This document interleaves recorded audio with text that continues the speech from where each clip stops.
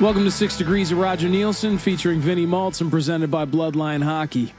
Each episode will dive into discovering meaningful stories and connections that have helped hockey coaches and players shape their professional philosophies and personal character through the art of sport.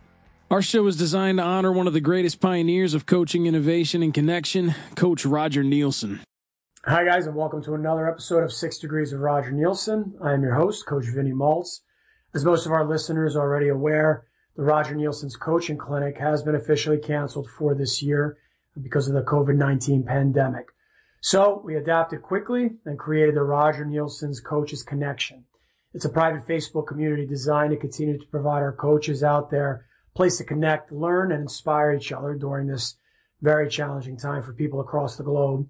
If you would like to join us in our private group, just search Roger Nielsen's Coaches Connection on Facebook and simply ask to join the group. We've had some incredible presentations and guest speakers that we know any coach would not want to miss out on. One of our latest initiatives is a Friday afternoon program called Coffee with Coaches. We bring in special guest coaches and players to share their wisdom with our coaching community, and we give our coaches a chance to ask our special guest questions they may have about the game. We'd like to take a moment and thank our sponsor, Bloodline Hockey. Bloodline Hockey has been at the forefront of developing and pioneering a mental performance mindset shift for players, coaches, and parents worldwide. If you are a coach, player, or parent looking for mental performance programming specific to the hockey culture, please visit bloodlinehockey.com to learn more about how Bloodline Hockey can assist your mental performance needs. Welcome to our 10th episode of 6 Degrees of Roger Nielsen. Today we interviewed Dr. Benjamin Hardy. Dr. Hardy is an organizational psychologist and best-selling author of Willpower Doesn't Work. His blogs have been read by over 100 million people and are featured on Forbes, Fortune, CNBC, Cheddar, Big Think, and many others. He is a regular contributor to Inc. and Psychology Today, and from 2015 to 2018, he was the #1 writer in the world on Medium.com. He and his wife Lauren adopted 3 children through the foster system in February 2018, and 1 month later, Lauren became pregnant with twins who were born in December of 2018. They now currently live in Orlando. Dr. Hardy's latest book, Personality Isn't Permanent, debunks the pervasive myths of personality that have captured pop culture. For example, personality tests like Myers-Briggs are not only psychologically destructive, but are no more scientific than horoscopes. Personality Isn't Permanent provides science-based strategies for reframing past memories, becoming the scribe of your identity narrative, upgrading your subconscious, and redesigning your environment. When you know the truth of personality, desired personal change can be dramatic and directed. When you don't, personality is something you seek to discover rather than create. This was such an important conversation for coaches because we all know how easy it can be to label a player and lose sight of the dynamic nature we are all experiencing during the season. This was an eye-opening discussion that we know will help quite a few coaches become better for our culture. All right, so excited to have Dr. Ben Hardy with us today. This should be a lot of fun. So Doc, one of the things that was pretty cool was that I did one of the presentations at the Roger Nielsen Coaches Clinic last year, and I actually brought up your book of Willpower Doesn't Work. So it was a lot of fun to be able to have you on here and talk about the different parts from the environmental factors and obviously, talk about your new book, Personality Isn't Permanent, and get into all that. But I'm excited to have you on here, and thank you for taking the time and joining us today, man. Totally. No, happy to talk about both of these books and happy to talk to your audience. So really cool to meet you, man. Beauty. So in jumping in, one of the things that I always like to talk about with coaches, right, and talking about their history and all that, as you get into this, so when you talk about like the influences, right, like a lot of times we talk about with coaches and what was their influence growing up and why they got into coaching and all that, describe for us of what was the influence that got you into being an author and organizational psychology, like why specifically that versus other parts of psychology and all that. So talk about your influence growing up. I'd love to hear that. Totally. Yeah. So, I grew up in a rough environment, pretty chaotic. My parents got divorced when I was 11, which was huge. Obviously that's kind of a huge thing for anyone. I was the oldest of 3. It kind of really opens you up that the world isn't exactly how you thought it was. But my parents' divorce led my father to becoming an extreme drug addict. And obviously this isn't specifically what led me to organizational psychology, but it's one of the things that led me down a path. And so anyways, over all of my junior high and high school years, I was in a very chaotic environment. They call that lower T trauma, where there's just no stability. And so you're kind of in a survival fight or flight state all the time. You really need like structure to many degrees in order to have the confidence to then go and take risks or to like develop your individuality. I didn't have that. And so anyways, I barely ended up graduating high school, find myself at about age 19, living at my cousin's house, playing World of Warcraft all day, just really purposeless, and was noticing that most people around me were quite the same way. Just not really stoked or excited about the trajectories that I was seeing in family, friends, things like that. What it ultimately led me to doing was leaving. So my younger brother, he ended up joining the Marines. I ended up actually serving a church mission just to kind of get a fresh start, leave the environment, put myself in a new role and a new identity with a new purpose around new people with new leadership.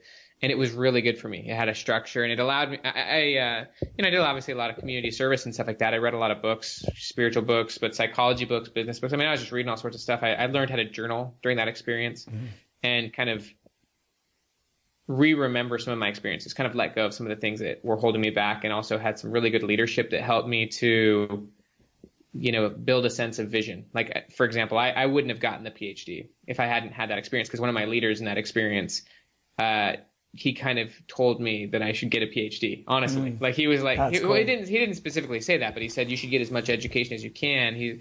And like, being in those types of experiences and with leaders that can help you build a sense of self-value, he helped me to kind of let go, because I was pretty limited in how I saw myself and in the world because of my former experiences. So I came back from that experience a totally different person, but I quickly saw that my friends, family, and stuff like that couldn't see me any other way from how they formerly saw me. Like, I came back home and like my high school friends couldn't comprehend the experiences I had or the change I had experienced. And so they saw me the same way. So ultimately I chose to surround myself with different people, go to, study psychology, because I just watched myself change so much.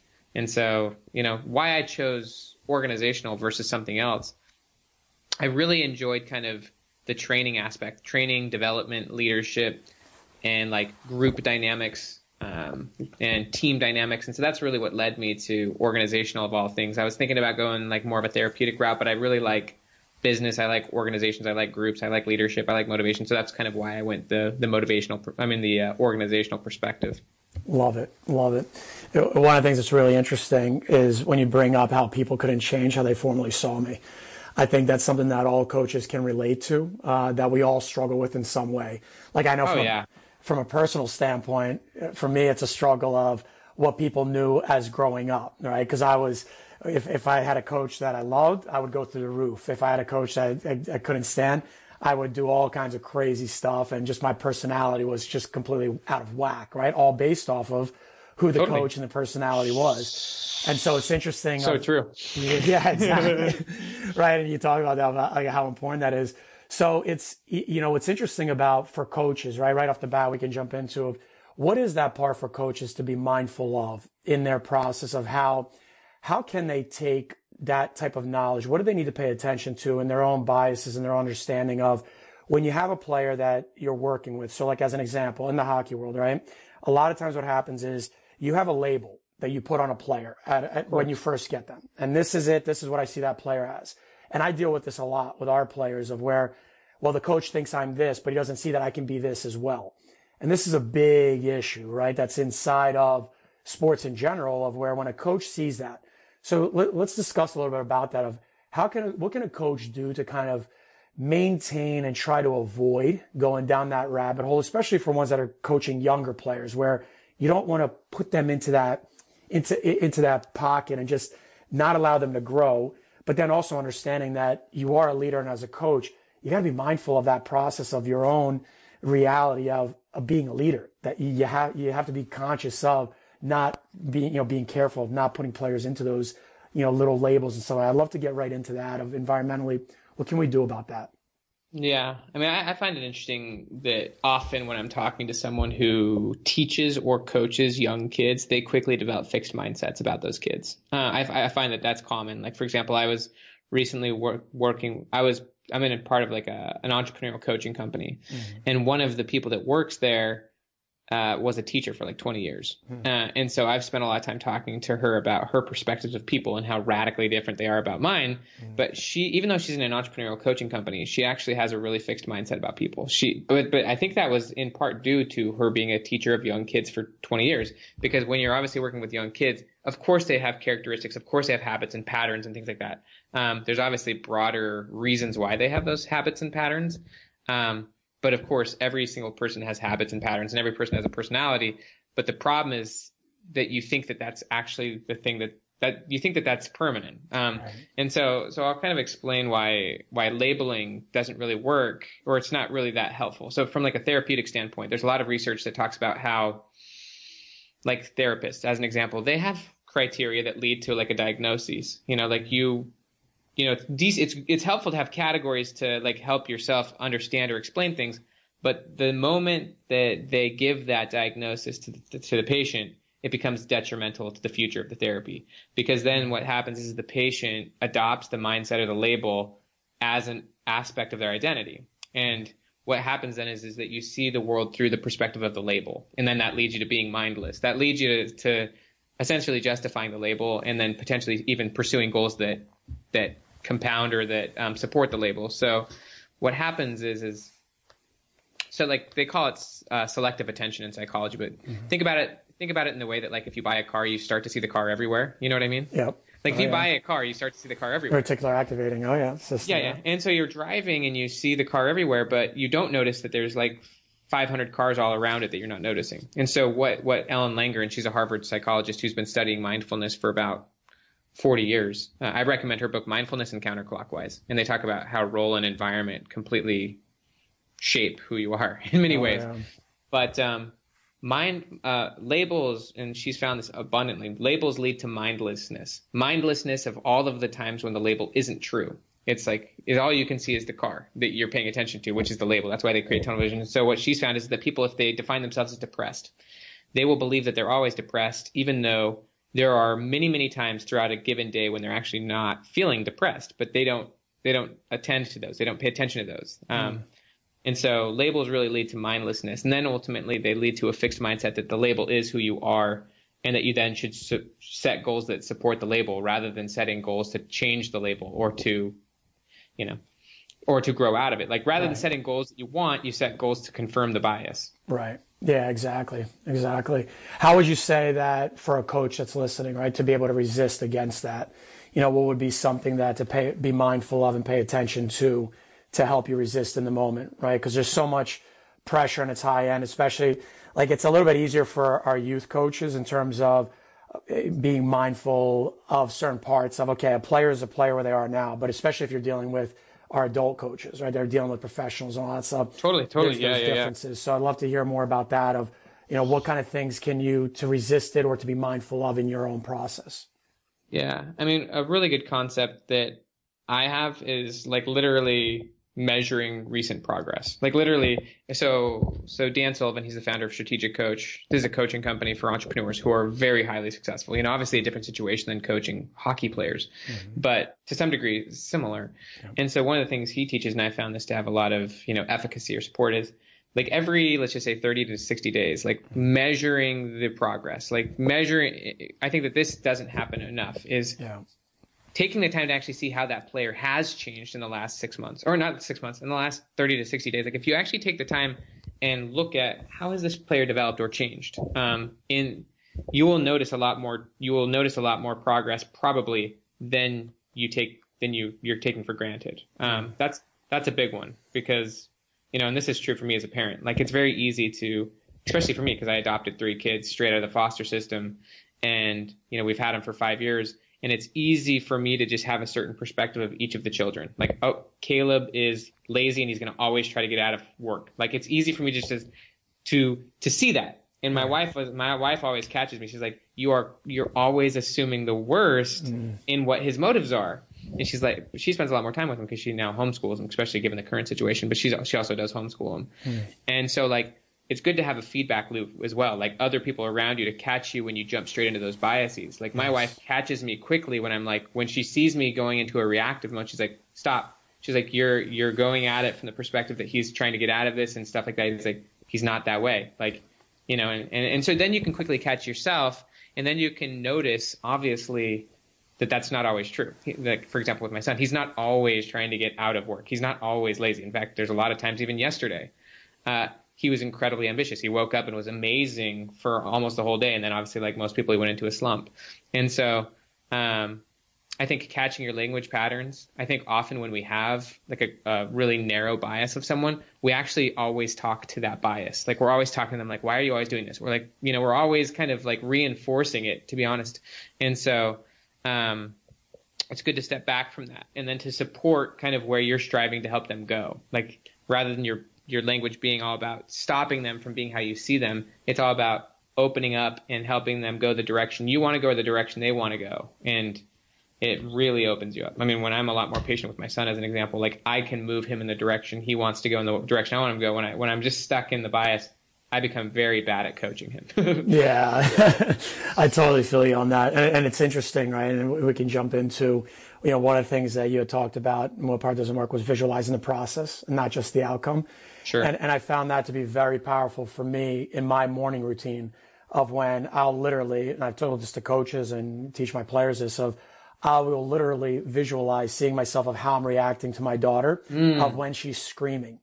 And this is a good one. Yeah. And wanting to show her love and not getting angry, because I know from my bias, for me, it's right away I have this instinctive when there's yelling, it's just right away like, oh, stop. That might be from my Russian grandmother back in the day of just screaming and yelling. And now I've got this sensitivity to it. Who knows? But it's interesting of now when the visualization process, right, of when that process, and that's a big thing that we're always helping our players understand, is that, yeah, you can think about playing, okay, I'm scoring a lot of goals, I'm in the NHL, and this is amazing, there's tons of fans screaming.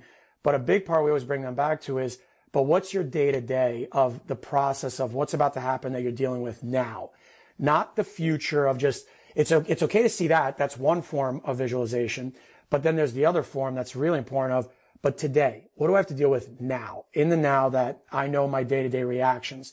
I'd love for you to touch on that, because I think that's a big part that I'd love for coaches to really understand, is that when you understand yourself better, you realize you have to play off of and visualize these actual scenarios for yourself now that you're going to play into now of whoever you're dealing with and all that stuff. So I'd love to dive into that. Totally. I love this. Mm-hmm. So I love the conversation of the goal shapes the process, and then the results along the way shape the development of the process.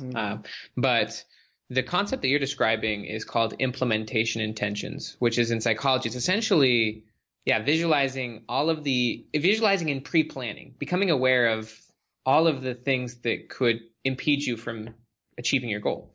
So a lot of those, especially for yourself, have to do with when you get in the way. So like basically thinking about all of the scenarios when things might fall apart. So just as you've said, like when X happens, I know I'm going to get mad. I know I'm going to freak out, and it's going to be detrimental to the morale of the team and things like that. And so rather than just becoming reactive to the situation, you actually make a pre-planned response to what you will do if X occurs. So if X occurs, if this player says this thing or does this thing, and I know in the past it's led me to being upset, or even just planning like what happens if we fail, what happens if we lose the game, like literally just thinking about all the scenarios along the way, and then you think about how do I want to respond to this situation, like what.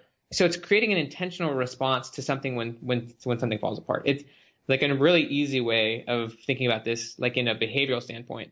Because we all have lots of triggers that we create, and then we begin acting unconsciously. And so we do this about every aspect of our life. Like every time, for example, you walk into that office, you then go through a pattern. Like every time you've got these triggers that then lead you to a certain way. And so you need to be aware of the triggers. Like every time I walk into my kitchen, I guarantee I have thoughts about food. And then I probably walk to the fridge and things like that. And so it's being aware of the triggers and just thinking about how you want to respond.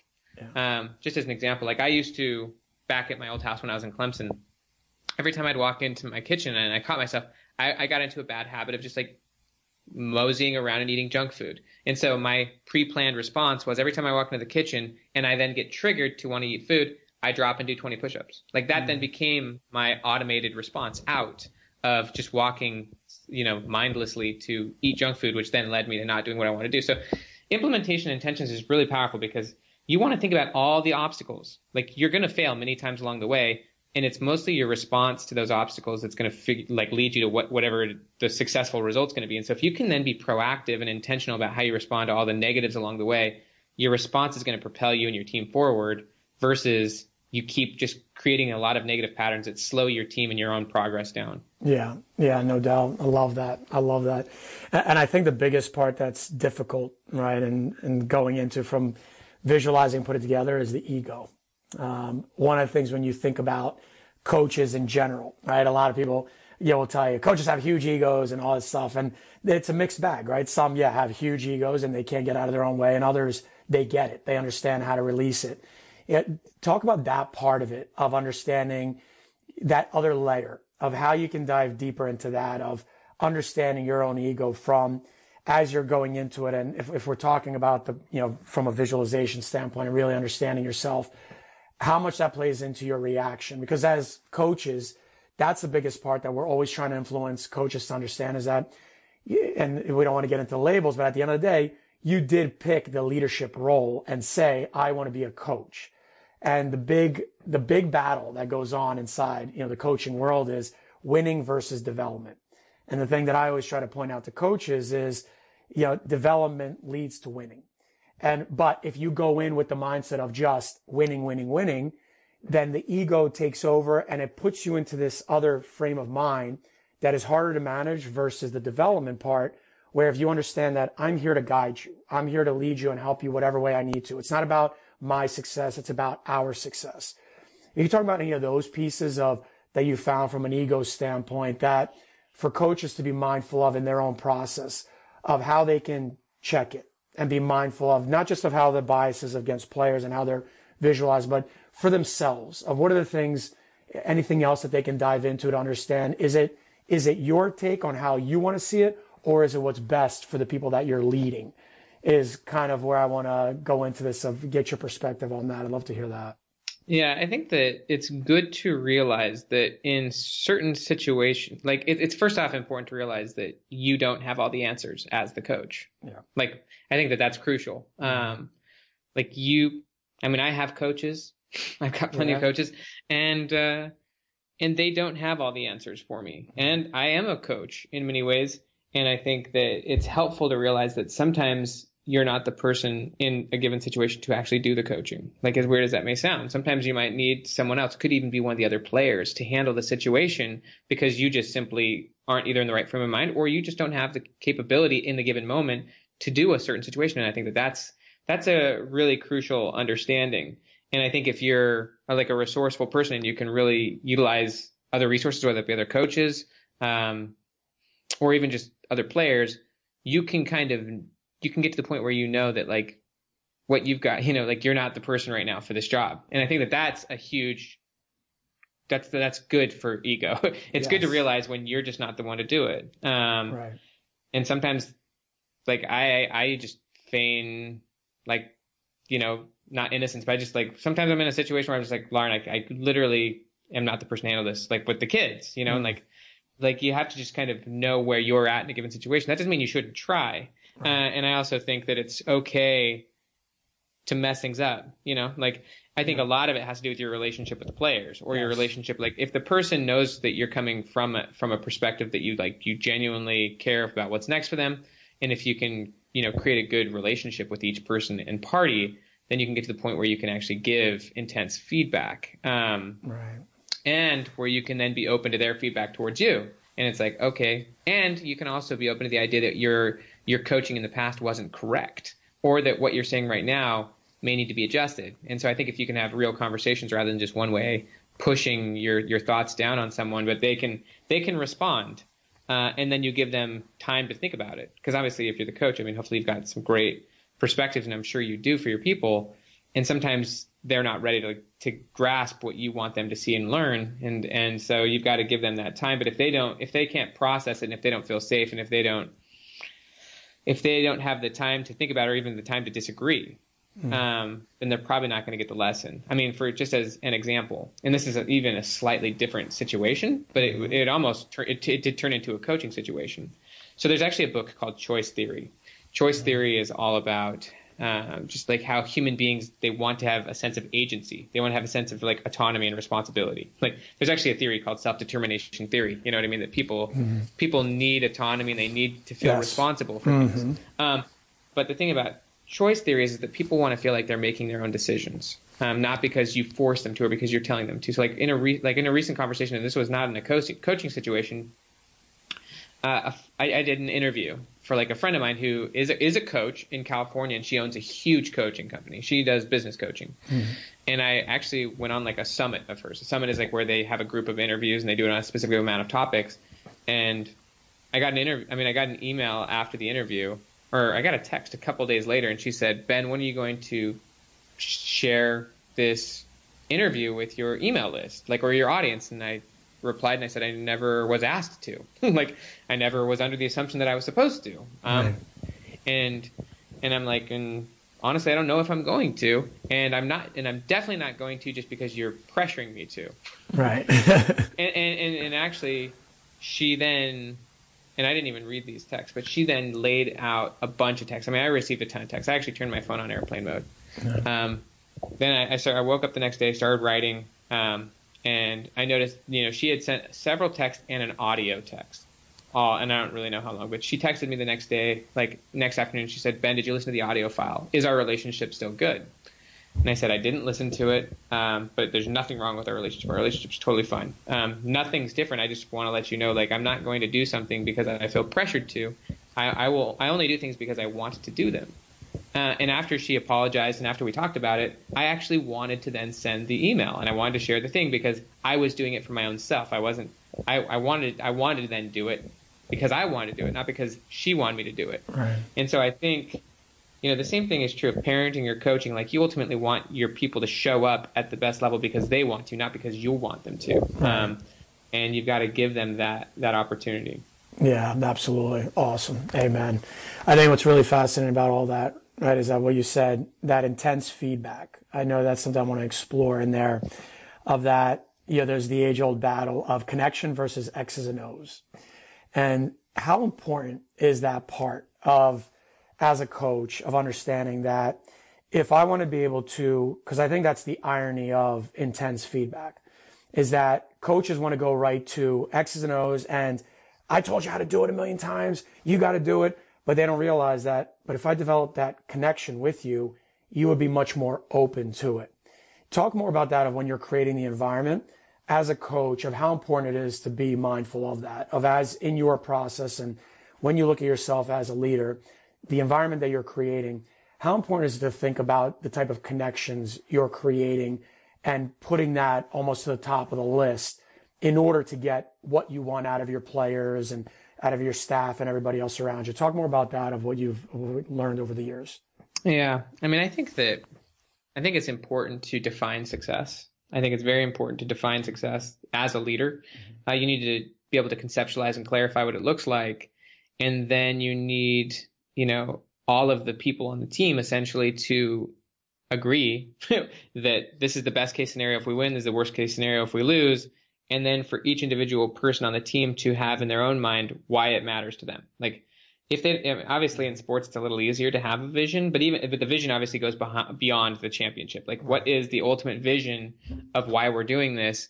And each player's vision is going to be a little bit different. And they should be able to see that being on this team and getting that championship or whatever is the catalyst to what they're actually after. Right.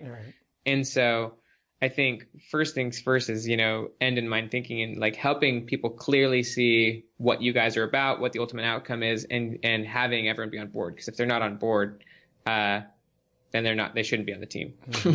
Honestly, right. But I think that it's really important to create that culture.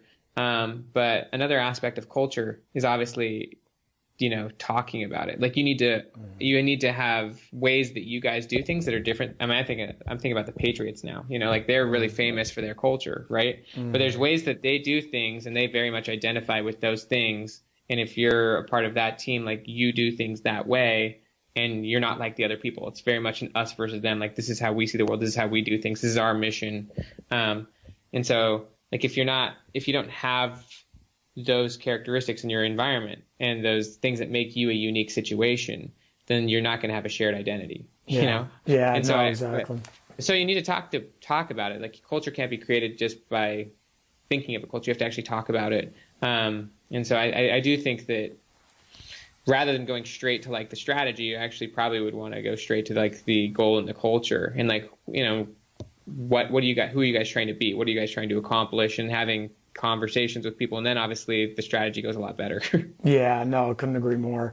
I think what's really interesting about it too, on top of it, right, is that there's the thinking and then there's the doing part. And I'd love to dive into that, of where a lot of times what happens with coaches is that there isn't enough of the modeling the behavior.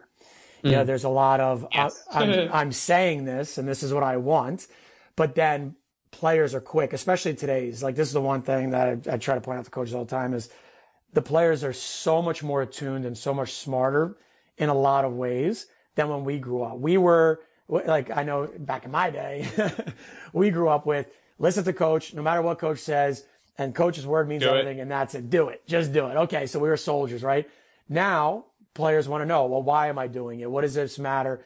Because players invest so much time and energy into it that what coaches don't realize is now more than ever, they want to see that, well, are you in this with me or not? Or are you just telling me to do it? Because, yeah, if you're telling me to do it, yeah, you're telling me to go work out, but, you know, you don't do it yourself, or you're telling me to go eat right or do whatever, and I see that you don't do any of this stuff, well, then why should I listen to you, kind of thing, right? Or you're saying respect each other, and then you disrespect me or disrespect other teammates. All these factors are things that you try to point out to coaches all the time. So talk about the modeling piece of how important that is, of when you are creating that environment, of how important it is to be mindful of that part of things inside of your process. Yeah, I mean, I don't think that the coach has to be as in shape, for example, as the players, but I think that the coach needs to be better. He needs to be as good at coaching as he's expecting his players to be in their role. Yeah. You know what I mean? So you have to really show up in your role and then provide resources, you know, so like fitness coaches, for example, like you would hopefully provide coaching or opportunities for the players to like get to where they need to go. Mm-hmm. But yeah, I mean, if you're not in an amazing state of confidence yourself, you're not going to be able to create confidence in others. Like, yeah. I mean, I think that we all know when we're out of alignment, and then when you're out of alignment, you kind of go into teaching mode rather than just like displaying excellence. And yeah. So when you're doing your things at the level that you can be, almost everything that comes out of your mouth is going to be gold, because you're going to be in a state of congruence yourself. Like, you're not going to be projecting your own negative baggage onto your players, because you're rocking it in your own realm. You know, whatever that means, you know, whatever that means for you as far as being the best version or best coach you can be so that you can achieve your goals and help your team achieve their goals. I mean, I see this in myself. When I go to work and I just have a terrible day writing, or like I don't do my exercise, like I just, like if I just have a bad day myself, I'm going to come home and I'm not going to be a good parent to my kids. I'm just not. I'm going to come home and I'm going to be in a bad mood, and I'm going to be impatient, and I'm mostly just mad at myself for not being who I should have been. And then I push it down on my kids, right? And so I think that when I wake up and I'm just rocking my stuff, I visualize my goals and make progress towards them, and I'm just doing what I'm supposed to be doing and getting better and better myself. Then I go home and I'm freaking excited to be with my kids, and I'm excited to help them improve, and I have more energy. I mean, you know, there's obviously a lot of research on emotional regulation, like, you know, if you're exercising a lot and if you're just moving, just as an example, like there's a lot of research on confidence and about how confidence is the byproduct of recent performance. And so if you're not performing well in your role, you're not going to come off as confident. You're not going to be excited. You're not going to pull others up with you. And of course your players aren't going to really respect you, you know? So it's essential that the coach has to be modeling excellence in their sphere for them to even be able to operate in a way that gets their players to be excited and encouraged in a way that gets them, you know, to be exceptional in their sphere. Yeah, I love that. Love that. Yeah, when you bring up best version you can be, right? What are some things that if a coach is listening right now, what would be some of the main general items, right? Obviously without getting super specific, but the generality of, if I can identify parts of my personality that would be important, where should I go digging? What kind of things should I be looking at myself? If that I want to be a leader or a coach, you know, what would be those things that I could dive into and take a look at as I'm self-assessing myself and trying to really figure that out, right? Because that's always the big part of the why as a coach and all that. So when we talk about personality, what are those things that I can dig into to understand about myself, versus everybody else on the outside? What do I need to do? What do you think would be the things that I really need to understand? I mean, it's impossible to be inspired by someone who doesn't have goals themselves. Like I wouldn't have a coach who wasn't actively being coached towards their own goals. So as a coach, you should have coaches, and as a coach, you should have goals that you're making progress towards. If you've already arrived at your destination, then you're actually not going to be a good coach because you're only as inspiring as like you're inspired. And so I think, this is where I think thinking of your own identity is really key. Like there's a lot of good research in psychology that nowadays that talks about how, first off, if you think about who you were 5 years ago, you probably are a little bit different than who you were 5 years ago, right? Sure. Yeah. Oh, yeah. The truth. So your former self isn't the same person as you are today. You see things differently. You've had enough experiences. Maybe you would do things differently than your former self would. That's a good thing. Mm-hmm. Your future self is also not the same person you are today. Your future self hopefully sees things a little bit better. They can make better decisions. They can coach better. They can analyze situations better. Your future self is better than you, hopefully, if you've learned a lot between now and then. Mm-hmm. And so what the researchers show is that it's really, well, first off, you have to have a clear future self in mind in order to have an identity for today. Because if you don't know who you want to be, then you don't actually know who you are today. Like if you don't know where you're trying to go, then what do you do today? you know? And so your future identity actually determines your current self. Mm-hmm. But also your future identity allows you to make decisions here and now that are intentional. Other interesting research on the future self talks about how it's actually impossible to engage in deliberate practice without a clear sense of a future self. And obviously deliberate practice is crucial for becoming incredible or skilled at what you do. Mm. And so, as a coach, and this is obviously separate from your players, but as a coach, who do you ultimately want to be? What does that look like? Like really clarify and detail out your identity, especially the identity of your future self. What does that look like? And I would obviously define out we've already talked about kind of visualizing the process, but I want you to visualize out your identity and the situation and what that looks like. Mm. And then once you've done that, how does that coach interact with his players? How does that coach hold himself? Because that coach better be winning, right? Mm-hmm. If that coach is winning, what is different about that coach than you? And so I think that's a really, really good place to start. But then I would also be getting coaching and getting support on helping you become that person. You need to actually be engaging in your own process of becoming better, because if you're not becoming better yourself, then you're not going to have confidence. And if you're not going to have confidence, then you're not going to be able to coach people and help them get better, because you yourself are not actually in a state of growth and development yourself. Right. But if you're aggressively getting better, if you're getting coaching, and if you're actually becoming a better coach, and if you're actually advancing towards your desired future self and desired circumstances, then you're going to have a lot more, I guess they would call that moral authority, to be able to help other people do the same, because you can speak with conviction. Oh, look, guys, and honestly, own your own weaknesses. Look, this is what I'm working on right now. This is who I'm striving to become. It's very powerful. So identity is shaped by story. Identity is shaped by the story you tell. Mm-hmm. And rather than owning the story of who you've been in the past and all your credentials and why you are the way you are, actually it's far more powerful for your story to be based on your future and to be talking about who you're striving to become, what you're doing. If you told your players, look, guys, I'm working on this right now in my coaching. This is what I'm striving to get better at. This is who I'm planning to be.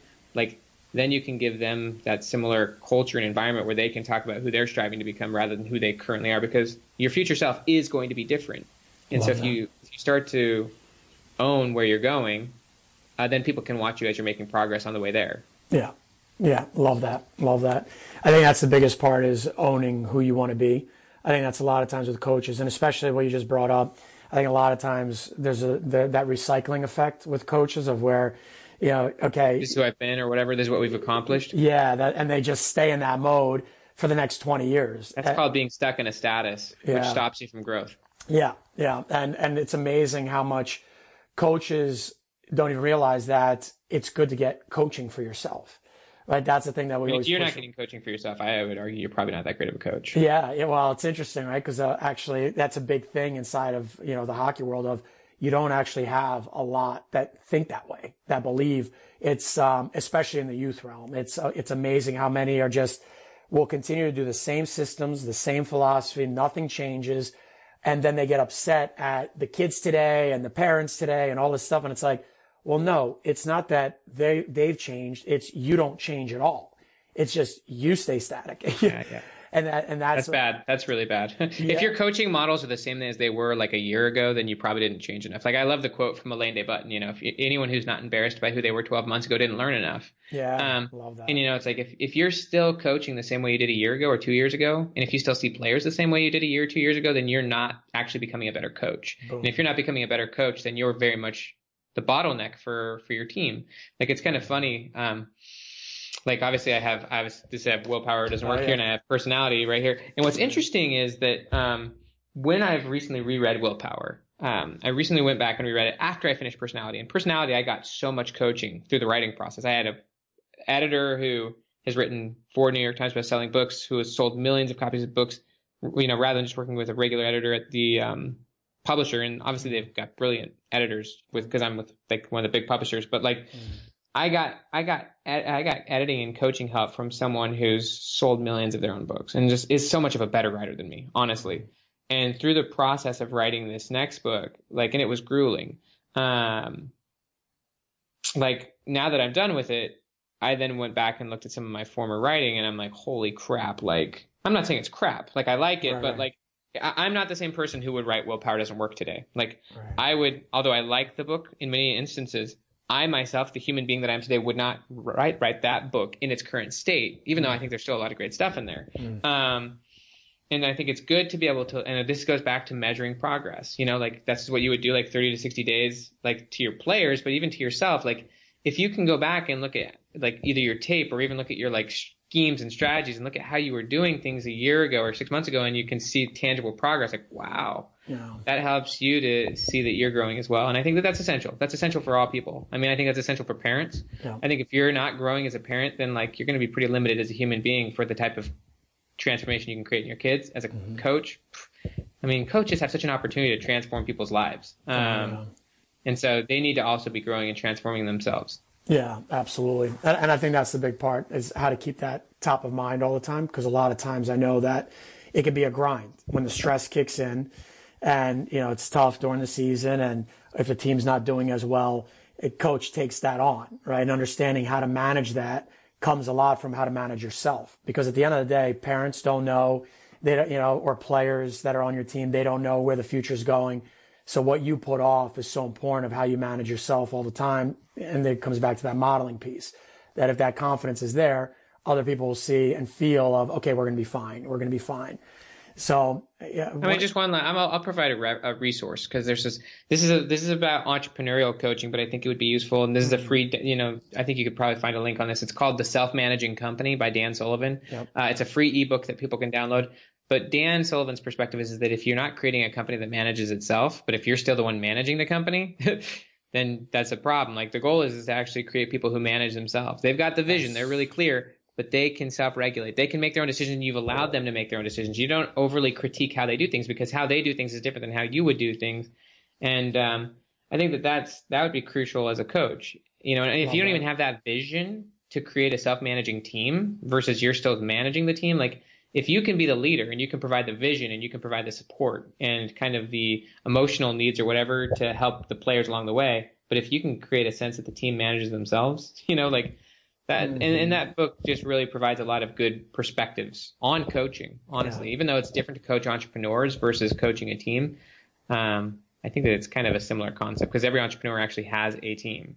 And one of the things that Dan actually talks about in that is that the team very much models the entrepreneur. Like if the entrepreneur doesn't, for example, take time to like recover, like take breaks from work and recover and like, just like actually live a decent life, like, they're not going to, the team is just going to model you. And if you are living in an optimal state where you're being creative and you're inspired and you're excited and you're happy, and if you're treating yourself well, like that you're like the number one resource in your company, or you're the number one resource on your team, then your team will start to adopt similar mindsets. Yeah, I love that. And actually, it touches on perfectly of the high stress versus high recovery type of environments, right? Yes. I'd love for you to talk a little bit more about that, because one of the things that I love that. Yeah, like the two different worlds that exist at the youth realm. I always make the argument of there's so much high stress. But the number one thing I deal with all the time with our younger players is sleep. You're not getting enough sleep. And it's the same thing with our older players, of where now, in the professional, realm, and they're starting to get a better understanding of it, but it's still out there of where not giving enough time to recover, where it's like, we get off the bus, let's go, we're going to skate, we're in the gym, and you just keep pushing. During the season, it just wears bodies down. Let's talk about a little bit about that, of the high stress, right, versus high recovery, because I know, especially for a lot of our listeners, they are dealing with professional players and stuff like that. And so it's being mindful of this part of the journey, of where that part of your coaching has to be, you have to be very mindful of this part. What's your take on that? I'd love to hear your thoughts. Yeah, I think it's very interesting in the NBA right now, because there's such a conversation around, I don't know if you've heard about this, like load management, et cetera. You know what I mean? Yeah. There's such a hot debate on this subject. But when it comes to like actually improving performance, I think from a physical standpoint, like if you're exercising in the gym and trying to actually meet specific goals, because obviously you can just keep hitting. It's kind of like there's a difference between routine practice and deliberate practice. Routine practice would be like going to the gym every day and doing the same workout every single day with no specific goal in mind. Deliberate practice is like you have a very clear goal in mind, and the practice is targeted towards reaching the goal. And you have to then measure progress along the way. And if you're not actually making progress, then you're not getting closer to the goal. And so you have to change the process. And in order to like increase your like weight, for example, like exercising, obviously you need to do a lot of recovery. It's during the recovery that your muscles actually become stronger, right? The same is true of creativity. Like research shows that 16% of creative ideas happen while you're sitting at work. Like most of them are going to happen while you're driving home, or while you're in the shower, or while you're relaxing. And so if you're not taking interval breaks, then you're not actually recovering to the state where you can then perform in a new sense or in a new way. And so I think that recovery is essential. I mean, what, LeBron James's fitness coach says is that everything starts and ends with recovery. Like that's the starting point, not the ending point. Like that's not actually like, and I think that that's the opposite of how most people do things. Most people squeeze in recovery. Whereas like I think the most elite performers, they prioritize recovery first, and then they have very targeted practices that are intense. It's high stress. Yes. The training is like intense. That's why it's deliberate, and it crushes you. But then because you've then pushed yourself to certain levels, then you recover in a really intelligent way. And this is, I think, how you can measurably make progress. Otherwise, I think you're kind of always just grinding and never actually getting better. I mean, you can make huge leaps in your performance if you're measured, and obviously you got to like perform in a rested state. I mean, obviously, I understand the constraints of being in a season and doing like 50 games or however it is, and that I mean, there's obviously constraints to this, but you've got to maximize the recovery. I mean, it's very much the principle of like if you had 6 hours to chop down a tree, you'd spend 4 of them sharpening the saw. Like, rather than just doing the same thing over and over, it's like, okay, how do we do this better? Like, how do we get you in the right frame of mind? Like, how do we, obviously sleep is essential. Like a practice where someone's recovered, and if you can like target things versus just doing the same thing over and over is gonna change everything. And so I think it's just thinking in terms of quality versus quantity, and thinking how do you get, and also I think about recovery in terms of thinking about results versus thinking about an obsession with effort and time. Like, how do you get the ultimate result that you're looking for in the most effective way? Yeah. And I think once you start thinking in terms of results, you'll start thinking in terms of recovery and quality versus just doing things the way you've always done them. Yeah, love that. And I think a big challenge, too, is that getting back to some of the environmental factors of when we get into that quality piece and you're creating the environment, right, of the habits that you want to put in place. Yes.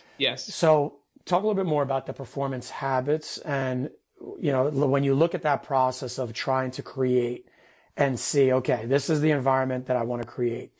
How deliberate and how much time? Like you just said with sharpening the saw, I think that's a big part. Like I've watched so many coaches where literally it's like we come in 20 minutes before practice and it's like, okay, guys, what are you thinking today? No purpose, no anything. And just like and it's just like, okay, what are we all thinking today? Yeah, let's do this.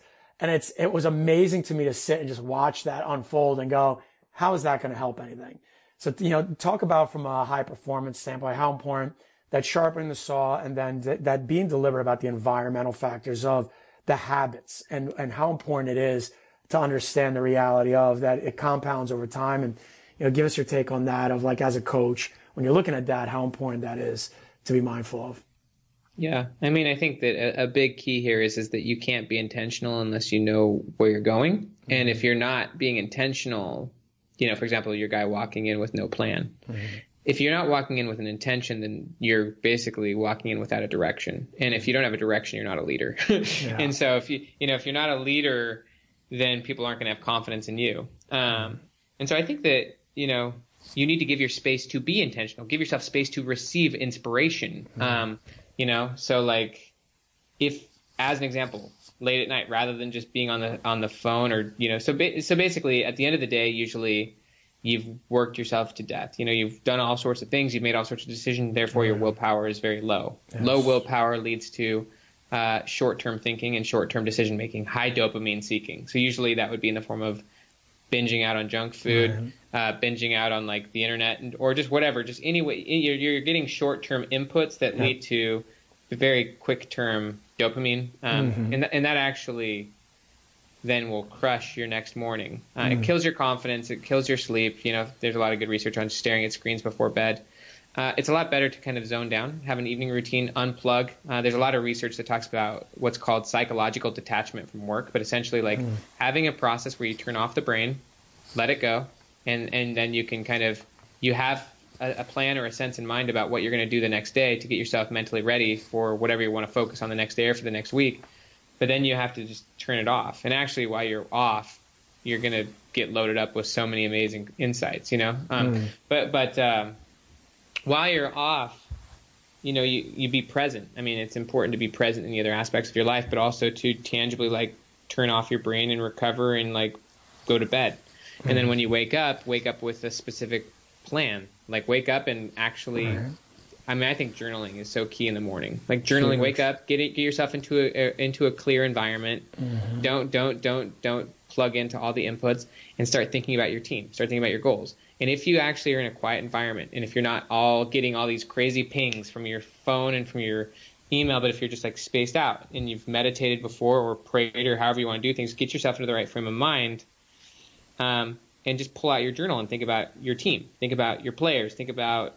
And you give yourself literally the space to think. And if you're journaling about your team or your players or what you need to do today or this week, and if you're thinking in terms of your goal and in terms of your future self and in terms of your players, if you do that on a daily basis, you're going to get a lot of ideas and insights, and you're going to be able to write those down, and then you're going to be able to take those to your team and to your practices or to however you're approaching things. And you're going to seem very inspired because you've actually given yourself the time to think about things and you're moving forward intentionally, and you're going to give relevant, very specific, nuanced feedback and guidance to either a specific practice. You may feel inspired. We need to do this for our practice right now because of what just happened in last week's game. Like if you don't give yourself the space to think, but then you're just on the way to work and just drinking your coffee real fast and like, okay, what do we do today? You're going to miss so much. But if you're doing that kind of stuff every day where you're visualizing and thinking about and writing about just your situation, what you need to work on, over time that does compound. Over time you're living far more intentionally, and if you're living intentionally, you have more of what are called peak experiences, where those peak experiences are where you learn and you start to see things differently and you get ahas and insights that weren't available to you before. And so if you're not doing that kind of stuff, then you've wasted so much potential. There's so many insights and pearls about your team, about individuals on your team, or about your situation, or about what you could be doing that you've just missed. And essentially you're just kind of going through the routine, and you're not actually being an inspired, brilliant coach who's getting individual insights about all your players and about situations. Instead, you're just going through the motions. Therefore, I don't think you're the best leader you could have been. And it really comes down to just a few small tweaks, giving yourself the space to actually get good sleep, giving yourself the space to actually think about and visualize and think about your situation and what needs to be happening right now with your team or this week or with this individual. 20, 30 minutes a day of just sitting and thinking and reflecting. And a journal is just a good spot to just kind of scribble things out. You start doing that, you'll see the right things to focus on, and then if you focus on those things, you'll start making huge progress. Yeah, I love that. What do you say to the coach that thinks, hey, I'm set in my ways, this is the way it is? It's kind of pulling back to the personality piece, right? I don't think that person should be a coach. Yeah. I really don't. If someone thinks that they can't change, then I wouldn't want them to try to change someone else. And that's really what coaching is. Coaching is about helping people maximize themselves and evolve and transform. And so if there's someone who doesn't think that they can change themselves, I don't think that they should be a coach. I think that they should get out of there. Yeah. I think that we all have fixed mindsets about various aspects of ourselves. Right. And the reason this person, fixed mindsets come from traumatic experiences. They come from, and so this coach is defined by former experiences. Could be failings as a coach. It could be something they did wrong in the past. And so when you have a fixed mindset, you've got to go back and reframe whatever experiences led you to that. You know, you've got to go back and you've got to kind of figure out why do I see myself in such a limited way? Like why, you know, and you can reframe the past. I mean, memory is very flexible, very fluid. Like memories are not a filing cabinet. They're something you construct every moment. So like Covey said, we don't see the world as it is. We see the world as we are. And that's true of our past. We don't see the past as it is. We see the past as we are. And so you can actually journal about your former experiences and you can reframe the meaning of those experiences. If you had bad episodes, which we all have, of things that didn't go right, which have led you to either losing your why or losing your confidence that you can keep going, or that you can keep evolving or that you can keep progressing, essentially your confidence is plummeted, you can go back to those experiences and rethink what did I learn from this, or what am I going to do different as a result of this? What would my future self say about this experience? And realizing that you're not the same person you used to be.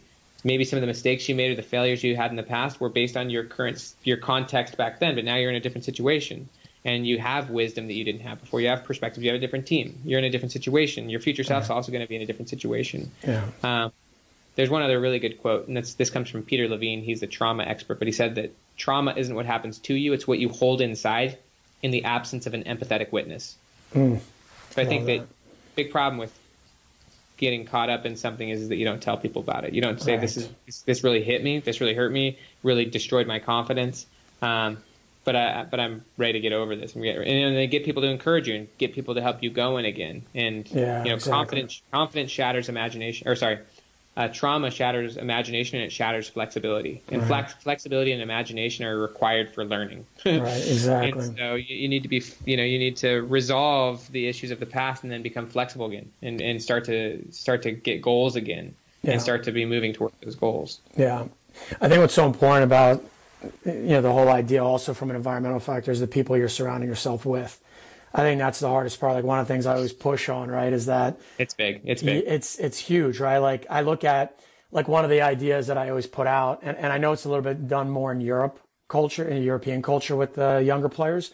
But the one thing I've never understood is what would happen if we put more of younger players, 8, 9, 10 around the players that were 13, 14, 15. It'd be amazing for those kids. They would really mimic and grow into it faster, especially if the players were great. You know what I mean? 100%, right? I think that's genius. Yeah, and that's the part that culturally here doesn't happen. You've got your U12, U14, U16, and that's the way the system is, and we're not going to go outside of it. No, you can't go practice. You're U12. No, you can't practice U16. No, we're not doing that. People will be upset, blah, blah, blah. But it's been fascinating for me to see over the years of something so simple that could easily be done by organizations that, no, we're just fixed and this is the way it's always been and we can't change the system. And it's interesting to me from a coaching standpoint as well, right? Of where I see coaches a lot of times too are afraid to be surrounded by somebody that might be better at than them at certain parts of their coaching. And that flexibility, right? Talk about that part of how important that part is of understanding yourself as a coach, of where having that ability to be flexible and be mindful of opening up, because it's tough. I know it's tough to there's the trust factor, right? There's the comfortability of, well, I know this person, so I want to bring them in because I trust them. But there's the other side of, you might trust them, but are they pushing you to make you better?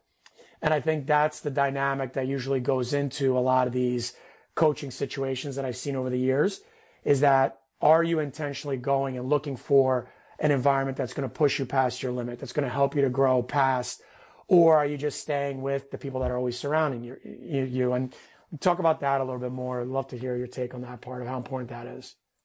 Yeah, I mean, social environment is a huge predictor of personality, obviously. So there's a lot of research on your social group influences, almost determines literally, whether or not you're going to be a good student, whether or not you're going to be an extracurricular student, whether or not you're going to be a drug addict, whether or not you're going to be an entrepreneur, whether or not you're going to be a millionaire. All of these things are shaped and very heavily predicted by social group, peer group.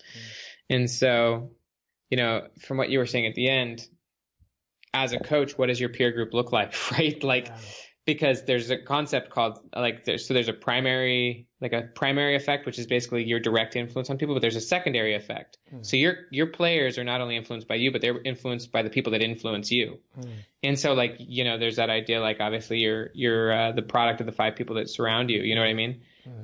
But the people you surround yourself with are also the product of the 5 people they surround themselves with. It's, and so are the people you're surrounding yourself with surrounded by losers, or are they surrounded by people who are getting better? Because if not, then they're actually going to be negatively impacting you.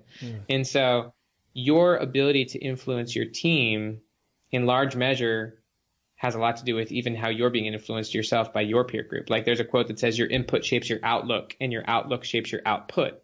And so if you're surrounded by people who are not inspiring you, then how the heck do you think you can inspire your team? You need to increasingly be, because the people who are influencing you are indirectly influencing your team. Yeah. They're doing it through you. Exactly. And so you need to be very aware of how you're being influenced by what's around you, by who you're around, because it's literally impacting your team. Your friends are indirectly impacting your players' performance. Right. That's a crazy reality. It's you keep hanging out with that guy, and that's subconsciously leading you to being a less quality coach, which is limiting the future of your players. Yeah. And so just realizing that your peer group really matters. It influences you, but it indirectly influences everyone that you influence. Yeah. It's crucial. Yeah, it's huge. Here's something that's interesting of kind of on that same topic, but I know a lot of coaches deal with an issue of where you have a certain kind of player you're looking for to bring into your culture. And I know a big issue that a lot of coaches deal with is how do you deal with the player that is this leader type of player based off their performance. They're talented. They have a lot going for them, but they're a negative suck of energy on the team because they don't care. They're not as bought in and they kind of want to do their own thing. What's your take on that type of player? Because environmentally, a lot of times what happens is you can bring it back to parental or just not having the guidance or not having the leadership at home to bring with them to the rink, or to whatever environment they're coming to with the team. What's your thoughts on that part of how to get through and kind of bring that player into the mix in some way? How can you be a source of influence? What are things to pay attention to? Because this is a major issue a lot of coaches deal with, that, well, I'm with you 5 hours a week, 6 hours a week. Your parents are with you or your family or whoever else is with you way more time. Talk about that part of what are things as a coach that I could be mindful of and try to instill inside of a culture where I might be in a situation like that. Mm-hmm. I'd recommend reading a book, but I'll provide you a few insights. Have you ever read the book or heard of the book Tribal Leadership? Tribal Leadership, I've heard of it, yep. It's a great book. It talks about 3 stages of tribal culture. Mm-hmm. One being they call it stage 3 culture, where there's a lot of internal competition, Yep. And then, so this is kind of like Kobe Bryant and Shaquille O'Neal. Yeah. They killed it together, winning 3 championships in LA. They would have won 5 or 6 together if they could have stopped competing with each other, right? Yeah, sure. And could have bought into the we versus the me, right? Interesting. Yeah. And so they compare the Lakers versus the Bulls, right? Chicago Bulls, who ended up Michael Jordan in a lot of ways did develop a far more team-based mindset. Even though he was the best, right?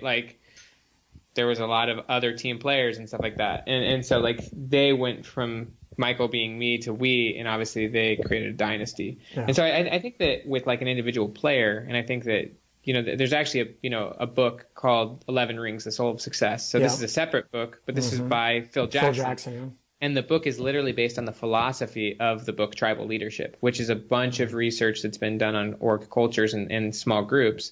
And so Phil Jackson really explains the differences in the dynamics of how he was able to help Michael and the Bulls versus his inability in some ways to help, Shaquille O'Neal and Kobe. But, so he explains it in far more depth than I could in a single question. But I do think that with a kid or even a player, you could talk to them about what's going on. You know what I mean? I think you have to talk to them about what's going on. And I would argue that you're better off without them if they won't change. Even if they've got amazing talent, if they're pulling the culture and the team down, you're better off without them. Right. And so talking to them about what's going on and why, the literal impact of what's going on, I think is crucial. But also, again, kind of going back to the concept of labels, not assuming the worst. Like they're acting a certain way as a coping mechanism. It's a lack of emotional intelligence. It's a lack of emotional ability. This person wants to win. They have low social IQ because they're literally crippling themselves in the team and they don't know it. And they've got an ego and stuff. And so I think helping them realize, like investing in them and listening to them and actually talking to them. I think listening to people is something that we don't do enough. Like we very much want our perspective to be slammed down without having empathy and perspective of what's going on. Also, and I think you hit it on the head, realizing there's other factors going on for why this person is showing up the way they did, and taking those into account, but also helping the player understand that they can be a leader, that obviously this person has amazing skill, and that they don't have to be doing things the way they are doing it. I think you just have to have amazing conversations with these people and be patient with them and give them shots and give them chances and put them in situations where they can succeed. Give them small wins. That's how you build confidence. Give them small opportunities to succeed. And if it just proves that it's absolutely not going to work, and you've gotten to the point where it's just obvious, like then probably you've got to save the culture. Yeah, exactly. And I love that, how you frame that, of the small wins, of just taking charge in that, because it makes all the difference in the world. One of the things in our culture, we call it selling my points, right? Because in hockey, it's selling. But at the end of the day, it's take a look at what did you do? How many steps did you take today? Versus the negativity of, I didn't get this done and all that fun stuff. So I love how you frame that for coaches to be able to look at it and go, start with those small wins. Because I think vulnerability too, like being vulnerable with this player, you're trying to get things going, but also creating a vulnerability aspect of the whole team. Like that you talk to this player and you say, like, look, dude, things have got to change because this is negatively impacting everyone, and helping them become open, not only with you, but the rest of the team about why they're showing up the way they do, and getting the team to encourage and support them in the changes that they're trying to make. I mean, that's the whole trauma doesn't happen to you. It's what you hold inside in the absence of an empathetic witness. Yeah. If you can have the whole team encouraging in you and supporting you to becoming who you can be, and them then giving you feedback when you're not showing up that way, and then you got to then ask yourself, look, like you keep doing this thing, like, do you want what's best for the team, or are you just going to keep it about you? And if it's about you, then the team's going to reject you. Yeah, exactly. Well, that vulnerability piece is such a huge piece that's so hard, for coaches, because there has to be that tough image, that's instilled in the culture, right? Where being vulnerable. You can still be rock solid and 100%. Still be vulnerable. Oh, 100%. 100%. And I think that's the part that there's still a lot of coaches that struggle with that, of understanding what that means. It's tough. Yeah, it's tough, especially, if you're older in the culture and you haven't had those experiences, it's tougher to get over. But, again, it's all has to do with experience, right? Environment, all that stuff, and who you're influenced by and all that fun stuff. So awesome stuff, man. Well, thank you so much. One of the things that I'd love to kind of finish things off with is that if you take a look at your younger self and you said, hey, all right, here's the things I want you to pay attention to. If you look back and think, all right, who I am now versus then, what would be the thing that you tell your younger self? Hey, pay attention to this, kid, and be better at this. I think that, I think a lot of what we've talked about today, I think beware of your social situation would be one that I would definitely tell my former self. My former self was very heavily negatively impacted by the wrong friends. Also just encouragement that things will work out. I think that even my future self, like if you think about what would your future self say to you right now? Yeah. Usually it would be encouragement. Like, dude, you're going to make it. You're going to get where you want to go. And I think we spend so much of our time doubting or questioning or worrying versus like just trusting and having the confidence that like, I'm going to get where I'm striving to go. And so I think just the encouragement along the way, that like, you're going to do great things. You're going to be fine. Like right now, I know you're dealing with a lot, but you're going to be all right. Love it. Awesome. And I think that people need to hear that. You know what I mean? Oh, 100%. 100%. They really need to hear that. There's enough negativity going on. That's always. Encouragement is one of the most crucial things for development. If you don't have people around you that encourage you and get you to believe, you're going to develop a fixed mindset. You're going to hit some glass ceiling. You're going to have a fragile identity, and then you're going to limit your goals. And so you need encouragement to break through those plateaus. Huge. And on that note, thank you so much for taking the time and spending with us. This was awesome. I know I got enlightened and learned a ton. And thank you very much for taking the time here and sharing your wisdom with us. Dude, just happy to be with you, man. It was fun. I love the idea of hockey coaches, dude. So cool. Awesome, man. What an important conversation, eh? This man is truly a gem. I can't recommend his latest book highly enough, guys. As a performance coach, it was full of so many useful and important concepts that have significantly helped our development messaging to our own players. As always, would love to hear your feedback and thoughts about the time we just shared with Dr. Benjamin Hardy. What did you take away? Was there anything that was helpful for you as a coach or a student of the game? We'd love to hear and learn how this unique conversation may have inspired you to be a better coach for the game. Let us know your thoughts in the comments. And as always, please remember to hit the subscribe button if you'd love to stay up to date with our new episodes. If you enjoyed this content, please make sure to join our private Facebook group called Roger Nielsen's Coaches Connection. Stay up to date with all of your hockey coaching development needs. Our coaching group includes NHL, pro, college, junior, and youth coaches from all over the world. Thank you for taking the time to listen in. Hope to see you in our online coaching community. Stay safe, everybody.